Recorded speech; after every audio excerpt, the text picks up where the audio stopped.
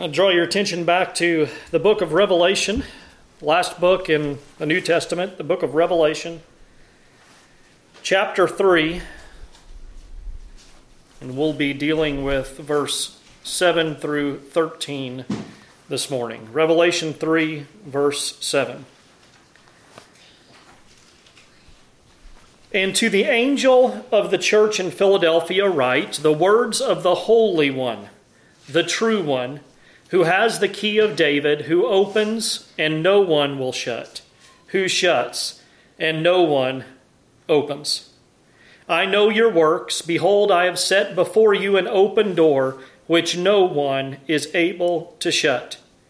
I know that you have but little power, and yet you have kept my word and have not denied my name. Behold, I will make those of the synagogue of Satan, who say that they are Jews and are not, but lie. Behold, I will make them come and bow down before your feet, and they will learn that I have loved you. Because you have kept my word about patient endurance, I will keep you from the hour of trial that is coming on the whole world, to try those who dwell on the earth. I am coming soon. Hold fast what you have, so that no one may seize your crown. The one who conquers, I will make him a pillar in the temple of my God. Never shall he go out of it, and I will write on him the name of my God, the name of the city of my God, the New Jerusalem, which comes down from my God out of heaven, and my own new name. He who has an ear, let him hear what the Spirit says to the churches. Let's go to the Lord in prayer. Our gracious Lord, our Heavenly Father, sovereign God, we thank you that you have brought us to this place once again. Lord, that we might look to your word, we might be fed by it, Lord. You have prepared before us a great table in the presence of our enemies. Lord, that we might feed on your word, that even while we are here in this world, even while we are in this wilderness, we have a great table before us. Lord, we thank you for it. We thank you for the promise that we may dwell in the house of the Lord forever. Lord, that we will be there eternally. We will no more go in and out. We'll dwell there. Lord, bless your word here this morning. Lord, pray that you'd bless the preaching of it, bless the proclamation of it. Lord, give us ears to hear. Lord, give us hearts to discern, and give us wisdom to understand what you would have us to see this morning. We thank you for the gift of your Son. We thank you for his sacrifice. We thank you for his work. Lord, we thank you for the way that he has opened that sinners might be saved. We thank you for the work of the Holy Spirit that brings life, that opens eyes, open hearts, that they might receive your word, receive your truth, that they might have eyes to see Christ, eyes to see the kingdom, eyes to see themselves. We thank you for it, Lord. In your name we pray. Amen.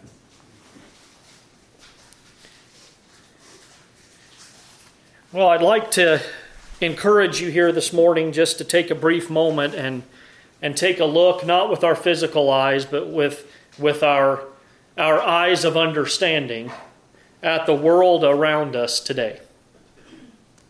Everywhere we look, and I think that you'll agree with me here, I think it's pretty evident to see, even to those who aren't Christians, that everywhere we look around us, we find minds that are groping around in darkness for some sense of truth. Hearts that are hungry for something lasting and enduring. Is that not what the world is looking for? Why do we chase after this and chase after that? Why do we chase after monetary wealth? Why do we chase after satisfaction in our occupations? We're trying to find some sense of worth, something that endures for longer than a fleeting moment. Well, where in the world can ones such as these who are searching, who are hungry, who are looking for these things, where in the world can ones such as these find something to fill that void? Where? Well, there's only one place. It's the church. The true church, where God has opened the doors wide for the proclamation of the gospel to a lost and dying world, is the only place that ones such as these are going to find anything of eternal, of enduring value. And what is it that this church proclaims? It proclaims the gospel of Jesus Christ. The gospel, which is the power of God unto salvation. The gospel which Paul was not ashamed of is that gospel that we are not to be ashamed of. We are not to shrink from its proclamation or the message that it has, because it is quite simply the words of life. The doors are wide here in this world today. The need for the gospel is absolutely overwhelming. Look around you. It is overwhelming, the need that this world has for the light of the gospel of Jesus Christ. Look around. Desolation, turmoil, fear, shame, immorality, hatred, wrath. We could sum it up by saying that the world is lost and without hope if the gospel of Jesus Christ is not unashamedly and boldly proclaimed. The door is open. The fields are ready for sowing. John 4:35, Christ said, "Look, I tell you, lift up your eyes and see that the fields are white for harvest." Luke 10:2, he said to them, "The harvest is plentiful, but the laborers, they're few. Therefore, pray earnestly to the Lord of the harvest." It's not our harvest. Pray to the Lord of the harvest to send out laborers into his harvest. I pray that we are strengthened this morning when we look at the text that's written to this church here in Philadelphia. Written first to them and through them to us, we hear and read these words that are ultimately meant to be heard by the church in every age and in every place. So let's take a look at the letter to the church here in Philadelphia. Verse 7, "And to the angel of the church in Philadelphia write." Well, Philadelphia was a city in modern-day Turkey. It was 25 miles southeast of Sardis, which we looked at the last time. And it sits about midway between the Hermes River and Mount Molus. The history of the city: it was the second city of the Lydian Empire. We talked about Sardis being a Lydian city last time. But it was the second city in the Lydian Empire. It was founded in 133 BC and named after Attalus II, who was the king of Pergamum from 159 BC to 138 BC. Attalus was called Attalus Philadelphos, which was the given name to him because of his loyalty and love for his brother. Philadelphos means brother lover, from which is derived the name Philadelphia, or the city of brotherly love. It was founded with the purpose of being a missionary city. It was founded with the purpose of spreading the Greek language and Greek culture into the Lydian and Phrygian empires, making it itself a missionary city of sorts from its very founding. It even came to be known as Little Athens because it was so well well brought into this Greek culture and this Greek society and the way of living. This city was built in a region who had a great amount of seismic activity. The soil was rich from the volcanic activity that had been prevalent in the area, and it was troubled often by earthquakes and tremors. And this will come into play, I think, a little bit as we go through this. But it was rich in gardens and vineyards because of the quality of the soil. In AD 17, Philadelphia and 10 other cities were destroyed by a great earthquake, and it had to be rebuilt. After rebuilding, the city continued to be plagued by these tremors and aftershocks from this great earthquake, and many of the people that had previously lived in the city were fearful that these tremors, these aftershocks, would cause the buildings to collapse once again on them, so they moved their residences out of the city. And they dwelt in the open spaces and built their homes in the open spaces on the outskirts of the city, necessitating that for work and for commerce and for buying and selling of goods, they would go into the city and back out of the city. Well, it's here we find that Christ addresses the church that was located here in Philadelphia. And he starts by once again introducing to this church who he is. He says in verse 7, "The words of the Holy One, the true one, who has the key of David, who opens and no one will shut, who shuts and no one opens." Like our Lord does in all of these 7 letters, he starts by calling the letters readers, or the ones that it's addressed to and its hearers, to see something very specific about who our Lord is. This is in a fashion, as the whole Bible is, an autobiography of sorts, God writing to his people, inspired words through his prophets, through his servants, through his apostles, who he is and how he wants to be revealed to his people. It is the words of Christ telling us, "Hear the words that I have spoken to you, and these are the words of the Holy One." The Holy One. Well, this calls us back to Revelation 1. Once again, we see this in all the 7 letters. It calls us back to Revelation 1, where John sees Christ, and his vision is recorded as seeing this one who has hair on his head as being white, like white wool, like snow. It is pure. It denotes holiness. This picture of Christ with his white hair like white wool, like snow. It depicts his holiness, his sinlessness. And it is in contrast to us who are not, by our fallen nature, in any way holy.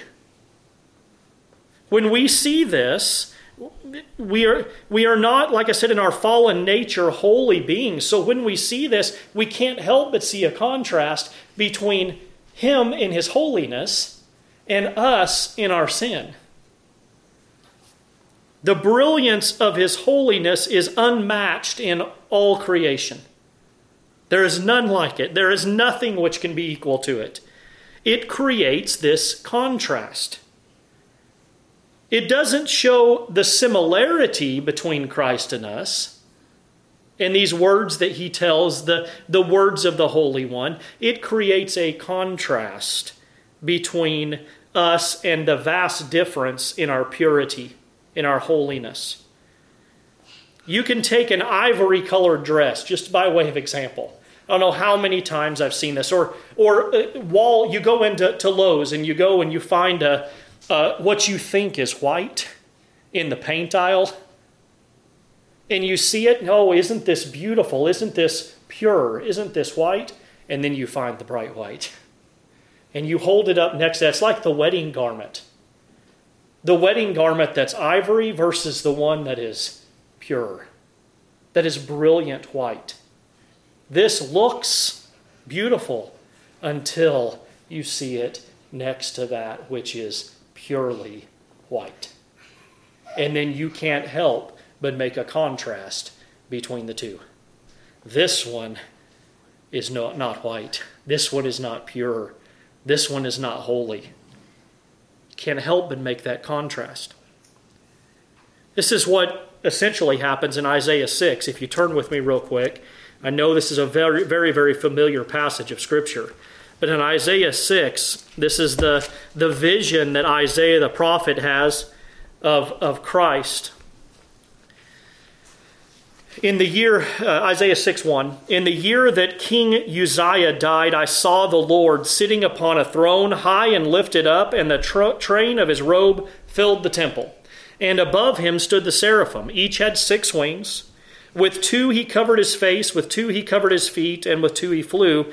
And one called to another and said, Holy, holy, holy is the Lord of hosts. The whole earth is full of his glory.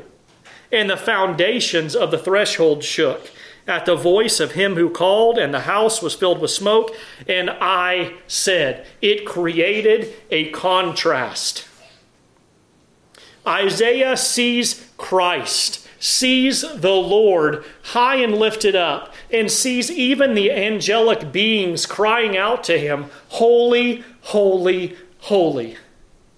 And he says, Woe is me, for I am lost. I am a man of unclean lips, and I dwell in the midst of a people of unclean lips. Why does he say that? Because there's a contrast that's created here. For my eyes have seen the King, the Lord of hosts. I have glimpsed holiness. And I see myself for what I am. Woe is me. I'm undone. I am lost. It is in seeing the Holy One that even the great prophet Isaiah, the great prophet of God, sees himself in the light of Christ's holiness. Woe is me, I'm undone, I'm lost, I'm unclean. I thought I was bright, but my eyes have now seen holiness. That which is pure, that which is holy, that which is white, it's everything that I am not by my nature. And if I am ever to have a hope of being holy, I must be in him. Verse 6 of Isaiah 6 says that an angel came and touched Isaiah's lips with a hot coal and said, his guilt is taken away and his sins are atoned for. The Holy One himself has atoned for Isaiah's undoneness, his uncleanness, his sin. And this is the one who writes the letter to this church at Philadelphia.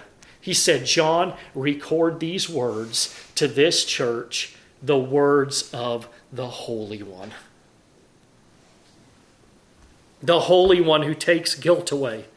The Holy One who atones for sin by his precious blood, which we talked about in the last time we looked at the last letter to Revelation, there at Sardis. The precious blood of Christ who can wash our garments white in his own blood. Remember the verse that we looked at, Revelation 7:14.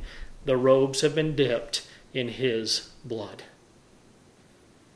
It is Christ alone, the Holy One, who can set a people apart to be holy, set apart and brought into his service, a vessel to be used for honor out of the same lump of clay that one is made for dishonor. It is Christ who takes that lump of clay given to him by his Father in eternity past, and by his holiness, by his merit, sets them apart and makes them to be holy. What a message to this church that they serve. And they are here commended by this one through the words of the Holy One. And then he goes on to say, the true one. The true one. It's so amazing to look at this and see what Christ is telling us here about himself to us and to the church in Philadelphia. You know, we often see an object or a replica of an object, something important to history or something that's famous that we haven't had a chance to see with our own eyes or experience in person or touch with our own hands. Or maybe we see, I think the quintessential or the normal thing I think of when I think about this is the Grand Canyon. How often does someone go to the Grand Canyon and you see pictures of it when they return? Or Niagara Falls, or something like that. And you see the pictures and you're impressed by the pictures, right? But what invariably does the person tell you that's showing you the pictures? You got to be there. You got to see it to believe it. You actually have to experience it to know what it's really like. Well, we have this two-dimensional picture of it, but it falls far short of really understanding what it is to stand there at the edge of the Grand Canyon. I've never been there. I haven't been able to see it in its grandeur. The Niagara Falls, I'll never forget standing at the edge of Niagara Falls and watching the water and hearing the roar and the immensity and the grandeur of it all and thinking, video didn't show this. I didn't feel this when I saw the video. I didn't hear this when I saw the video. I didn't see this. I didn't understand what it really was like. Well, Christ says he's the true one. I'm what you once pictured in symbols and in types and in all the foreshadowings of the Old Testament. But now I'm revealed to you as I truly am. I am the true one. Oh, it's true that he's true as opposed to the false. There were many false messiahs that came. And he is true as opposed to any of the false messiahs. But he is true in that he is the reality. He is the substance of those things pictured for us by types and shadows in the Old Testament. He's the one in the first chapter of Revelation, verse 18, who said, I am the living one. I am the one who died, and behold, I am alive forevermore. All those animal sacrifices of the Old Testament pointed to me, but they weren't the true sacrifice.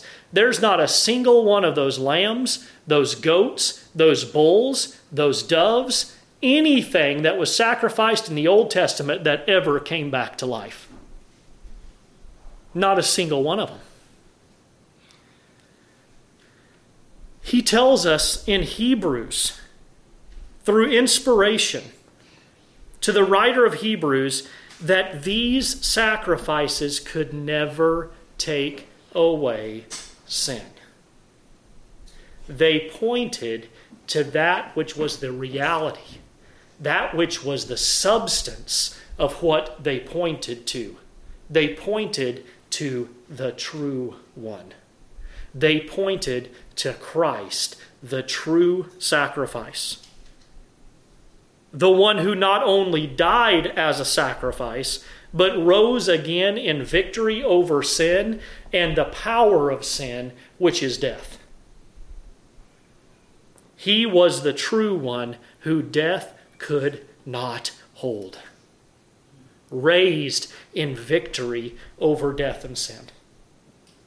Satisfying the wrath of his Father for the guilty.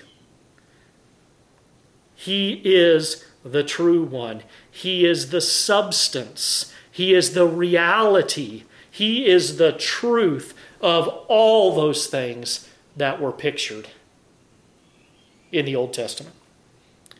Job said it, did he not? In Job 42:5, listen, I heard of you by the hearing of the ear, but now my eyes see you. I'm past the type. I'm past the foreshadowing. I'm past the picture of the thing. Job experienced Christ Jesus.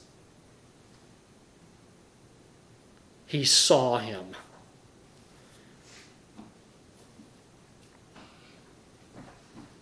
What was Job's response? The exact same thing that Isaiah's response was. Repentance. Repentance. And then he says, the words of the Holy One, the true one, who has the key of David, who opens and no one will shut, who shuts and no one will open. Well, the keys of David. This is once again pointing back to Revelation 1, where Christ is revealed as the one who has the keys of death and Hades. It's not a direct reference to this, but instead is a reference which has the same outcome, the same meaning. And this goes along with the next revelation of Christ to us and to us, in that he has these keys of David, and he opens doors and he shuts doors. If he opens the door, no one's going to shut it, and if he closes the door, nobody can open it back up. He alone has the authority to do this. We have stated several times, as we've looked at these first 3 chapters in Revelation, that John is steeped in Old Testament visions and pictures and imagery, right?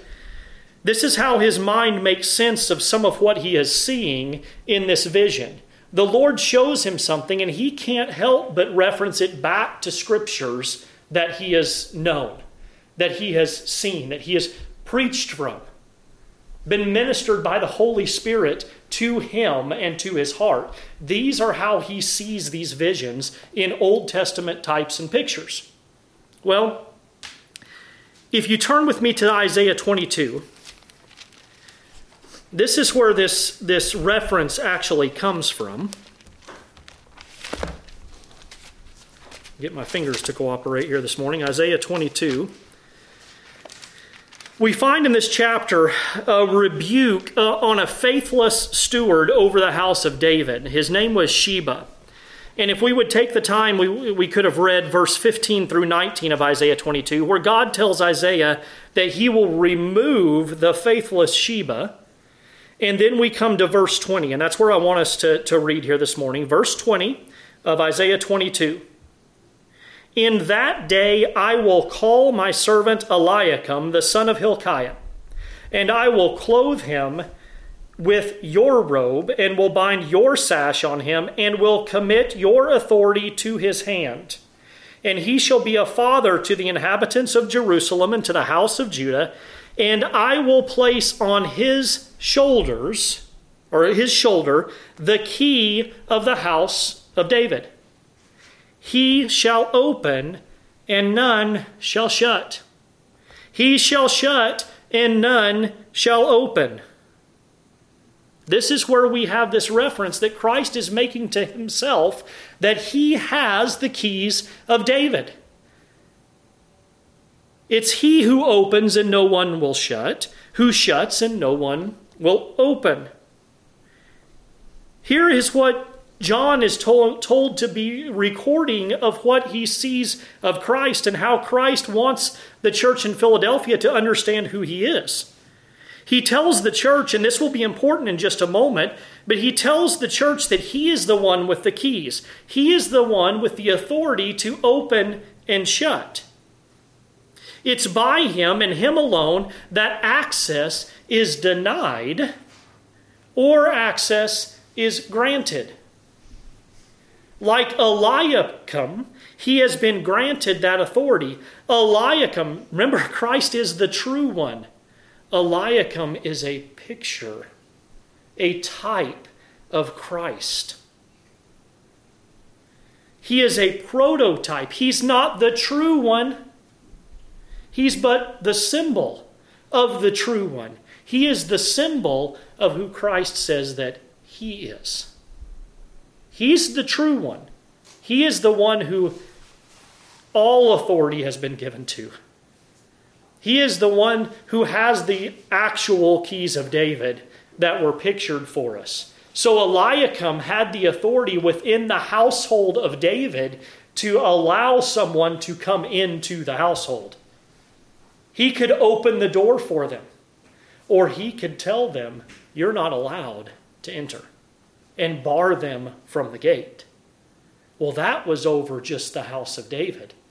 Christ Jesus, the true one, who has the true keys of David, has authority to open the door or shut the door to any and all of mankind into the kingdom of God.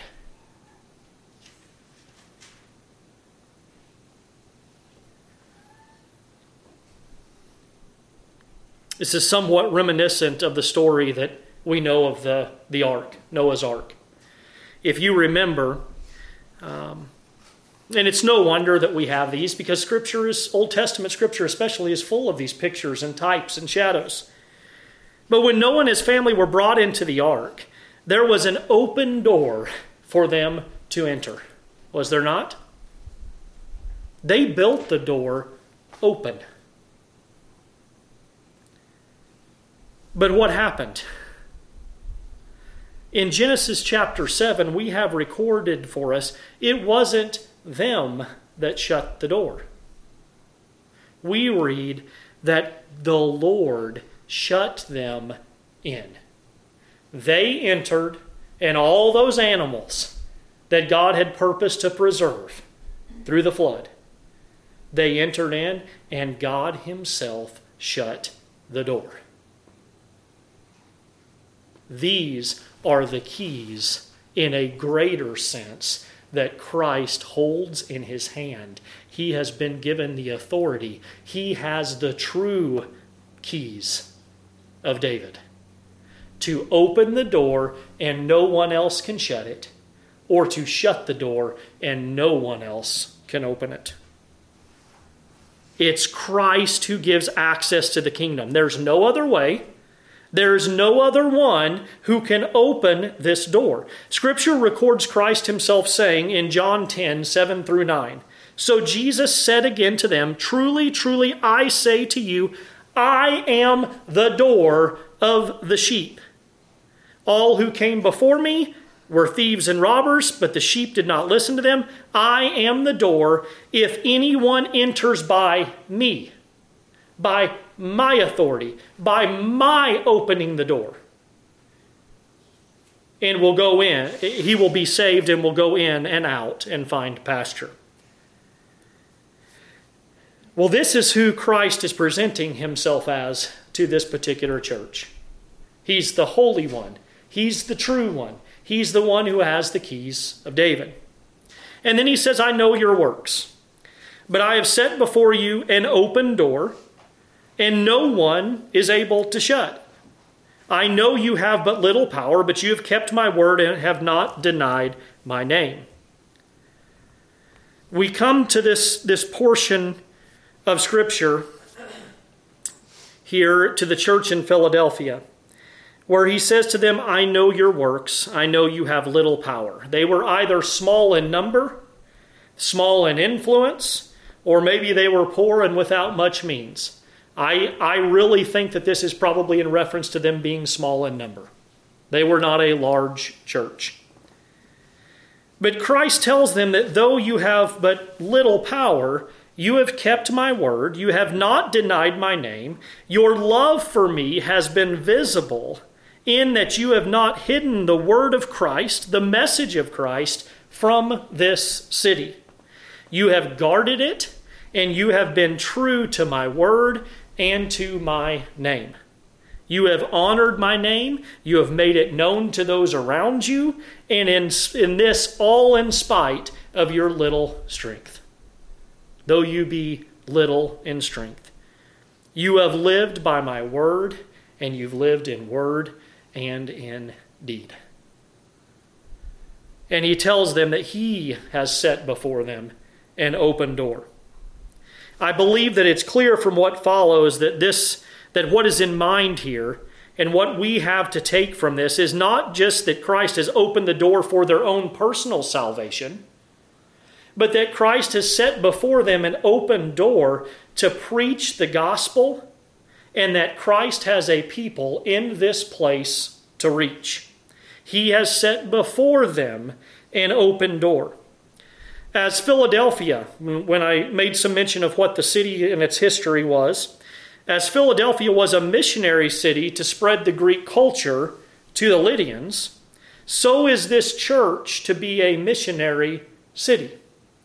It is set there to spread the glory and the gospel of Jesus Christ into a lost and dying place. He has set before them an open door. Christ is assuring this small body of believers here that has little strength, though they have little power, He has opened a door here, and He will make the teaching and the preaching of His word successful. They have kept His word, and it's His word that will not return void. But it will accomplish whatever it is that Christ sets it forth to accomplish. And the Lord Himself has opened this door and will accomplish this work through His means of placing His people in this city of Philadelphia. And lastly here, there is an open door which is made possible in the ultimate sense by the death of Christ on the cross. There would be no open door for salvation had Christ not been willing, not lived perfectly, holy, without sin, without stain, and taken upon Himself the sacrifice that was required by the wrath of God the Father against sin. He took that on Himself and made a way of salvation for His people. There would be no open door had Christ not died and rose again. It would not be possible. And no one can shut it. It is not within man's power that Christ, having opened the door, it is not within man's power to shut that door. This is most wonderful news to a church or anyone, including us, who are living in such an ungodly place under persecution from those in the immediate context here who are even calling themselves Jews. In verse 9, we see that there is this synagogue of Satan who say that they are Jews and are not, but lie. Well, they can't shut the door. The Romans can't shut the door. The synagogue of Satan can't shut the door. Christ, the Holy One, the true one, the one with the keys, has opened the door, and there's no one that's going to shut it while He wants it to remain open. He has opened it and will bring all those for whom He died through that open door. His grace is irresistible, and it conquers and brings many sons to glory, making those who are opposed to Him willing in the day of His power. This is the gospel that we are not ashamed of, that is able to accomplish this. Behold, I will make those of the synagogue of Satan, verse 9, who say that they are Jews and are not, but lie. Behold, I will make them come and bow down before your feet, and they will learn that I have loved you. Listen to the beholds. Behold, I will. Behold, I will. Christ is saying, get your eyes open. I'm going to show you some things here. I'm going to show you my power. Well, we have dealt with this. These are Jews. These are those who say they are Jews and are not. We've dealt with this a couple times before, but we will remember that these are Jews who prided themselves on being of God's chosen people, of the lineage of Abraham, right? These are those who were of the people which God had made a covenant with, but had forfeited the right to be called God's people. they have rejected this Holy One. They've rejected this true one. They rejected the reality, the substance of that which all the Old Testament system for Israel pictured. They rejected the reality and the substance of that when it came. And they have become instruments in the hands of Satan himself. That's why he refers to them as the synagogue of Satan. In John 8, 39 through 47, we have a passage that is very interesting in light of this. They answered Christ, "Abraham is our father." Jesus said to them, "If you were Abraham's children, you would be doing the works Abraham did, but now you seek to kill me, a man who has told you the truth that I heard from God. This is not what Abraham did. You are doing the works your father did." They said to him, "We were not born of sexual immorality. We have one Father, even God." Jesus said to them, "If God were your Father, you would love me. For I came from God, and I am here. I came not of my own accord, but He sent me. Why do you not understand what I say? Is it because you cannot bear to hear my word?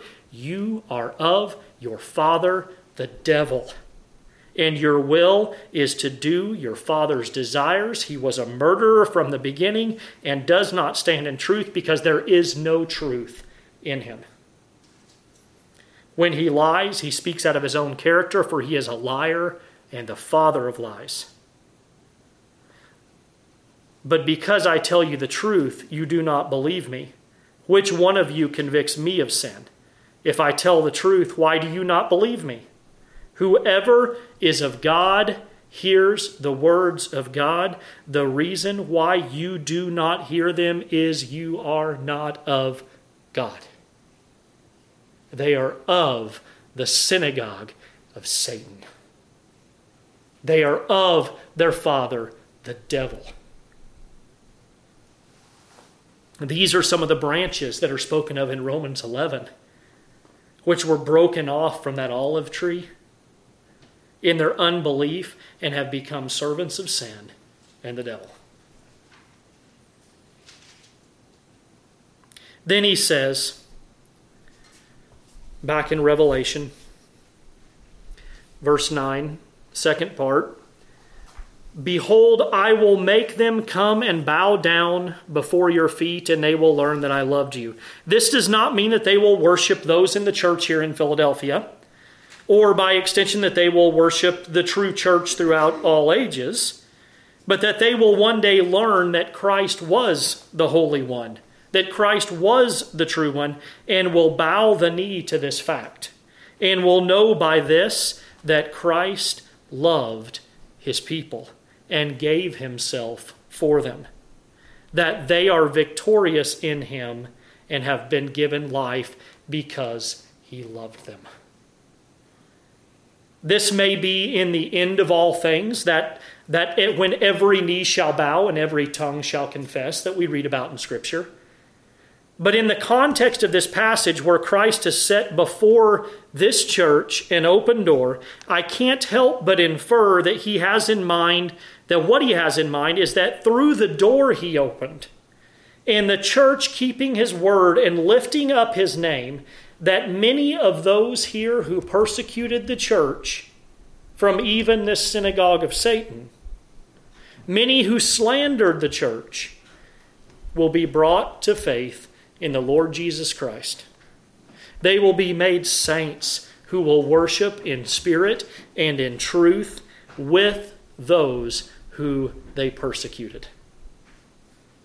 What a remarkable thing to have a view of those who were defiant, rebels, and enemies of God bowing down in front of you and worshiping Jesus Christ the Lord. And coming to a knowledge that though they persecuted you, the love of Jesus Christ was shed abroad in your hearts. What an amazing thing. This is the work of Christ made possible by the door that he has opened here, accomplished through the preaching of his name and his glory, given power by the Holy Spirit that he sends from the throne. We have so many examples of this throughout history. I think of Robert Murray McCheyne and his church there in Dundee, Scotland. There was a drunkard in town who wanted to come, and he had heard about Robert Murray McCheyne and his preaching and the truth that was being proclaimed there, and he wanted to go so he could laugh and slander the church. So he went into the service with that being his intent, that being his purpose. And he sat there in the back and he heard the opening prayer from McCheyne. And McCheyne said, "Holy Father." And he said, "God is that man's father." Didn't even get through an opening prayer before the Spirit of the Lord grabbed a hold of that man who came to slander the gospel and made a saint out of him. Think about the Apostle Paul. The man who held the garments, the outer coats, the cloaks of the people who stoned Stephen. The church was fearful of Paul. Even after hearing that the Lord had done something amazing. Do you know who this is? This is Paul. He's the persecutor of the church. He is the persecutor of the church. He's been given authority to go and grab us for preaching Christ, to throw us into jail, leading to our deaths. This is Paul. And Christ came and arrested Paul and gave him a new heart and repentance and faith. And the man who was the persecutor of Christ became the proclaimer of Christ. Fellowship with those who he once persecuted. The Philippian jailer, when Paul and Silas were in prison, the man who held them in the stocks. "Sirs, what must I do to be saved?" This is what God does when Christ opens the door.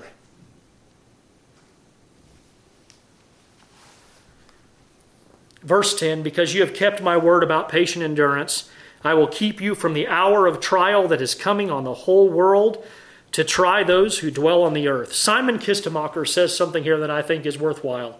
He says, "Times of testing come to any church and to all believers in every age. As the church in Smyrna was cast into a period of persecution, so the church in Philadelphia experienced its hour of trial. This does not mean that Christians will not suffer physical death in these periods, but that God protects them from a death, and I'm adding this, far greater than physical death. He says that God protects them from spiritual death. They are all overcomers during their sojourn on this earth. The hour of trial is not limited to one particular event, but gives a telescoped picture of the entire range of trials. It concerns not merely Philadelphia, but refers generically to all the trials that precede the return of Christ.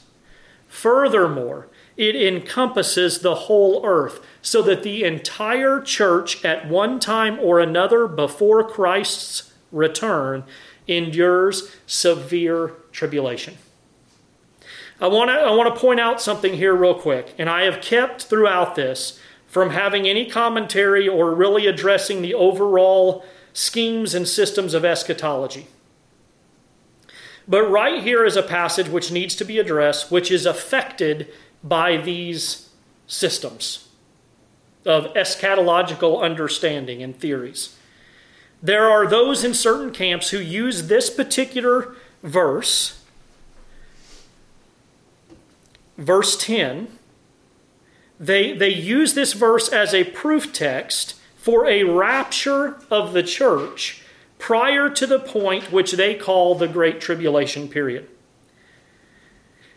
I am deeply convinced that this is a twisting of Scripture, that this is reading into Scripture. We want to read what Scripture has to say. We want to take the reading of Scripture, void of any of our desires or understandings about what that Scripture says, and understand exactly what Christ meant from this Scripture. We don't want to use eisegesis, where we take what we believe to be true or what we want to be true and infuse that into Scripture. And those that use this as a proof text, I fear, are guilty of that. There is no necessary inference here from this passage pointing to a rapture of saints before a great tribulation period. Instead, I see the context of this, speaking of this period, this hour of trial, as being endured by the saints of God. For Christ himself tells them, I am coming soon. Hold fast what you have. There is no need for an admonition to hold fast if you don't have to endure.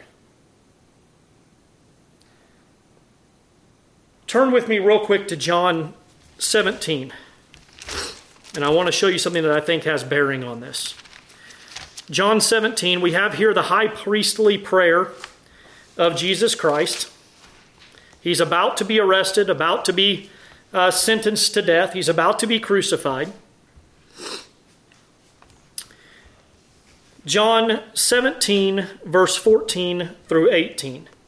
I have given them your word, and the world has hated them because they are not of the world, just as I am not of the world. Listen, I do not ask that you take them out of the world, but that you keep them from the evil one. They are not of the world, just as I am not of the world. Sanctify them in the truth. Your word is truth. As you sent me into the world, so I have sent them into the world. Not taken them out of the world.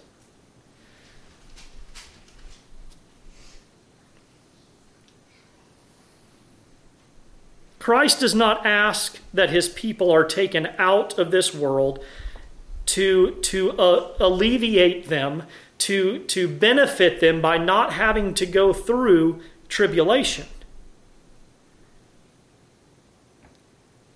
He's not asking that they be taken out of the world that hates them and hates him, or the trials and tribulations that are going to exist.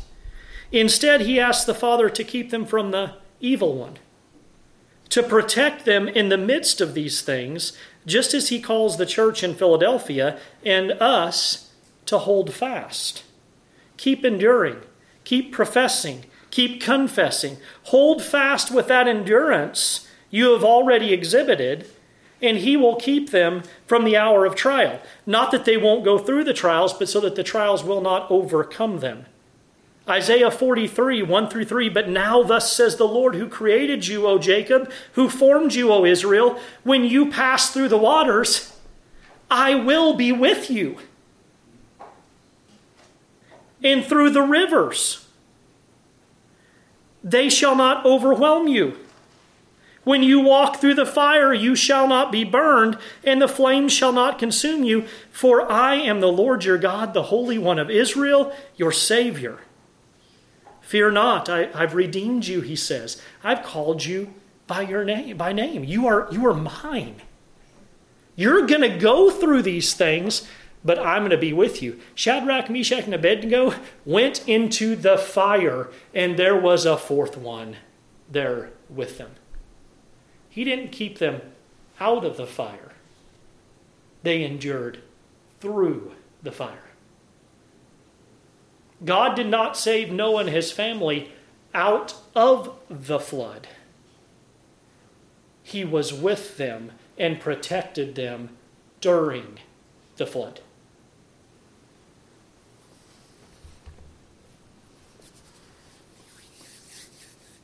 This church remains in this area, not this church, but ones that have been successful in linking to this church, are still in existence in this location, which is now called Al-Aser today. They've endured. They've held fast. He says in verse 11, I am coming soon. Hold fast what you have so that no one may seize your crown. Hold fast. He's not going to tarry long. He'll come again. Don't turn back. Don't falter. Don't give in. Endure. Hold fast. I'm coming and I will not lose you. It's he who endures to the end who will be saved. It's that one that proves the existence that true salvific, true saving faith has been made known to that individual. Even so, come Lord Jesus is our watchword. Even today. Hold fast to this promise that he is coming soon. Each generation needs to hold this as its banner.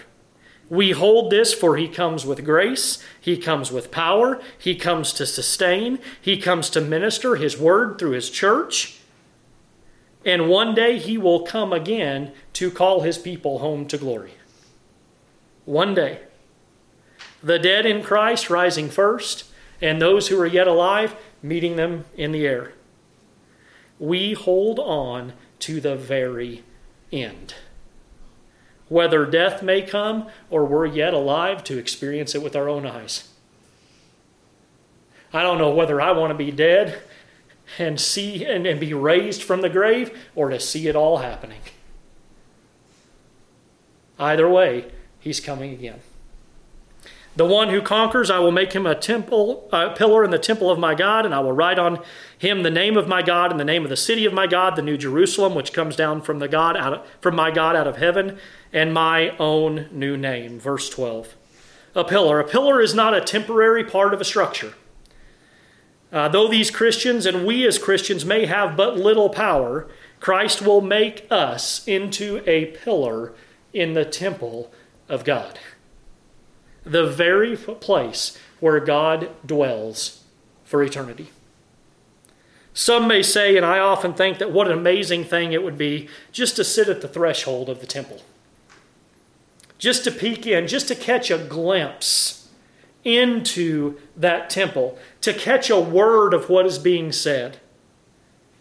Oh, if I could just be a doorkeeper, or if I could just be the steward that stands there and holds the coats of those that are entering in. But Christ says, no, I'm going to make you a pillar in my temple. Permanently part of the structure. Like the twin towers of Solomon's temple, the pillars that were built there. Jachin, which means he shall establish, and Boaz, in it is strength. Pillars, permanent in the temple of our God. You know, there are still pillars that are standing in the ancient ruins of Philadelphia. Still pillars. And there, like I said, it's said that there are those who still profess Christ in that area because they endured. Christ set before them an open door to preach the gospel. They may still be few in number, but they're still preaching the gospel of Jesus Christ. The door has not yet been shut. Well, he shall never go out. How difficult in this life is it that we have with the flesh? One minute we feel the presence of God, and then we're beset by sin or beset by hardship, and we feel that the presence of God is far from us. One day, like the promise given to these Christians, we will never more go out. This city was under the constant, we talked about this earlier, it's kind of where it comes into play. This city was under constant threat of earthquake and tremors. And they lived outside the city. One day, they will be brought into the city of God and no more go out. There's coming a day when the Christians will enter into that city and never have to leave. Never. What a joy to be in the presence of God eternally, without the presence of sin, so that we may enjoy his holy being eternally, his holiness in heavenly felicity, as R.C. Sproul used to say. The felicity of heaven, the joy of heaven. Well, the name of God, his city, and his Son, Christ, will be written on his people. Revelation 14 verse 1 says, "Then I looked, and behold, on Mount Zion stood the Lamb, and with him 144,000 who had his name and his Father's name written on their foreheads." Revelation 22:4, "They will see his face, and his name will be on their foreheads." The name of the new city. This city of Philadelphia was named again and again. It went through various names. It was called Neo-Caesarea and Flavia and all these different names they had been known by. They had no lasting name for their city. It's not Philadelphia today. It's Al-Asair. Not even Philadelphia today.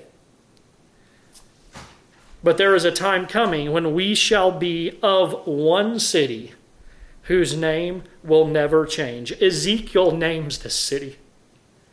In Ezekiel, when he's looking forward and sees this heavenly Jerusalem, he names the city in Ezekiel 48:35. He says, "And the name of the city from that time on shall be the Lord is there." The Lord is there. That's the name of this city. And his new name, King of Kings and Lord of Lords, the name of Christ.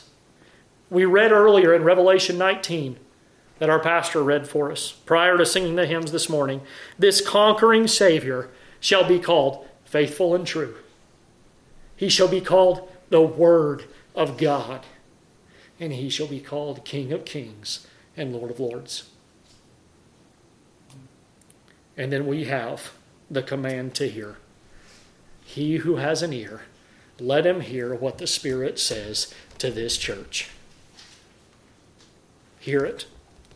I wish we had unlimited time to look at much more detail in these things this morning. There's so much doctrine here in these few verses. There's the sovereignty of God. The sovereignty of and deity of the second person of the triune God, Christ himself. Election is found here. Human depravity is found in these passages. Atonement is here. Irresistible grace is here. Perseverance of the saints is found here. So much could be said of this, but let us end it here as we have heard what the Spirit has said to the church at Philadelphia. This door that Christ has opened and set before the world, set before this place where we dwell, will one day shut. He will one day shut it. Much like the door of the ark which God himself shut, and no one could again open to enter in and be saved from his wrath, so will the open door of salvation be shut and forever sealed.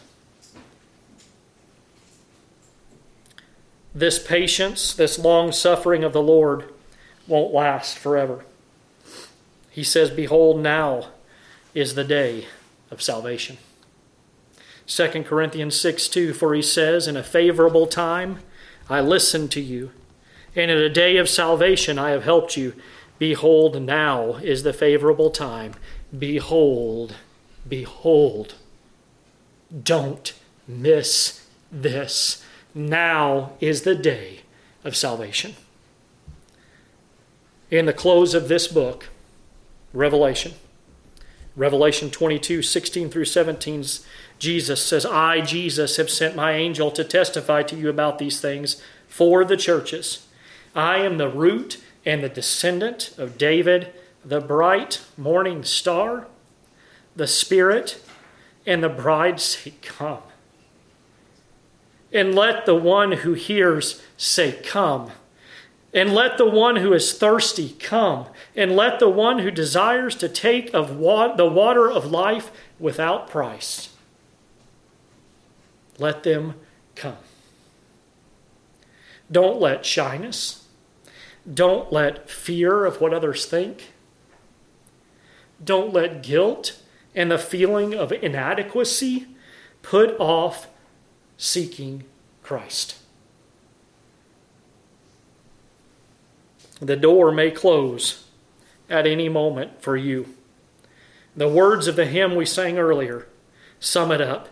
Come ye weary, heavy laden, lost and ruined by the fall.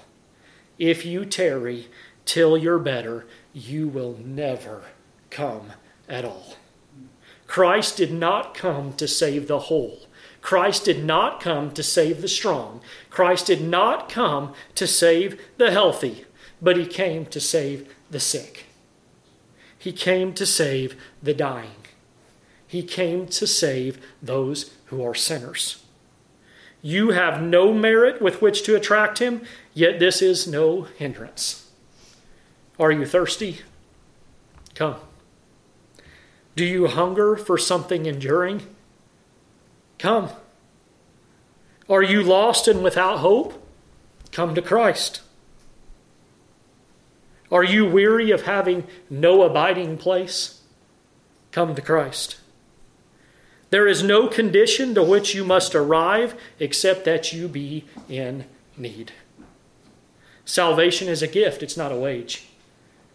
It's to be received by another's merit, by the merit of Jesus Christ himself. It's not a due for a job well done. It's a provision for one who is destitute, one who is needy, one who is dead. Come to Christ.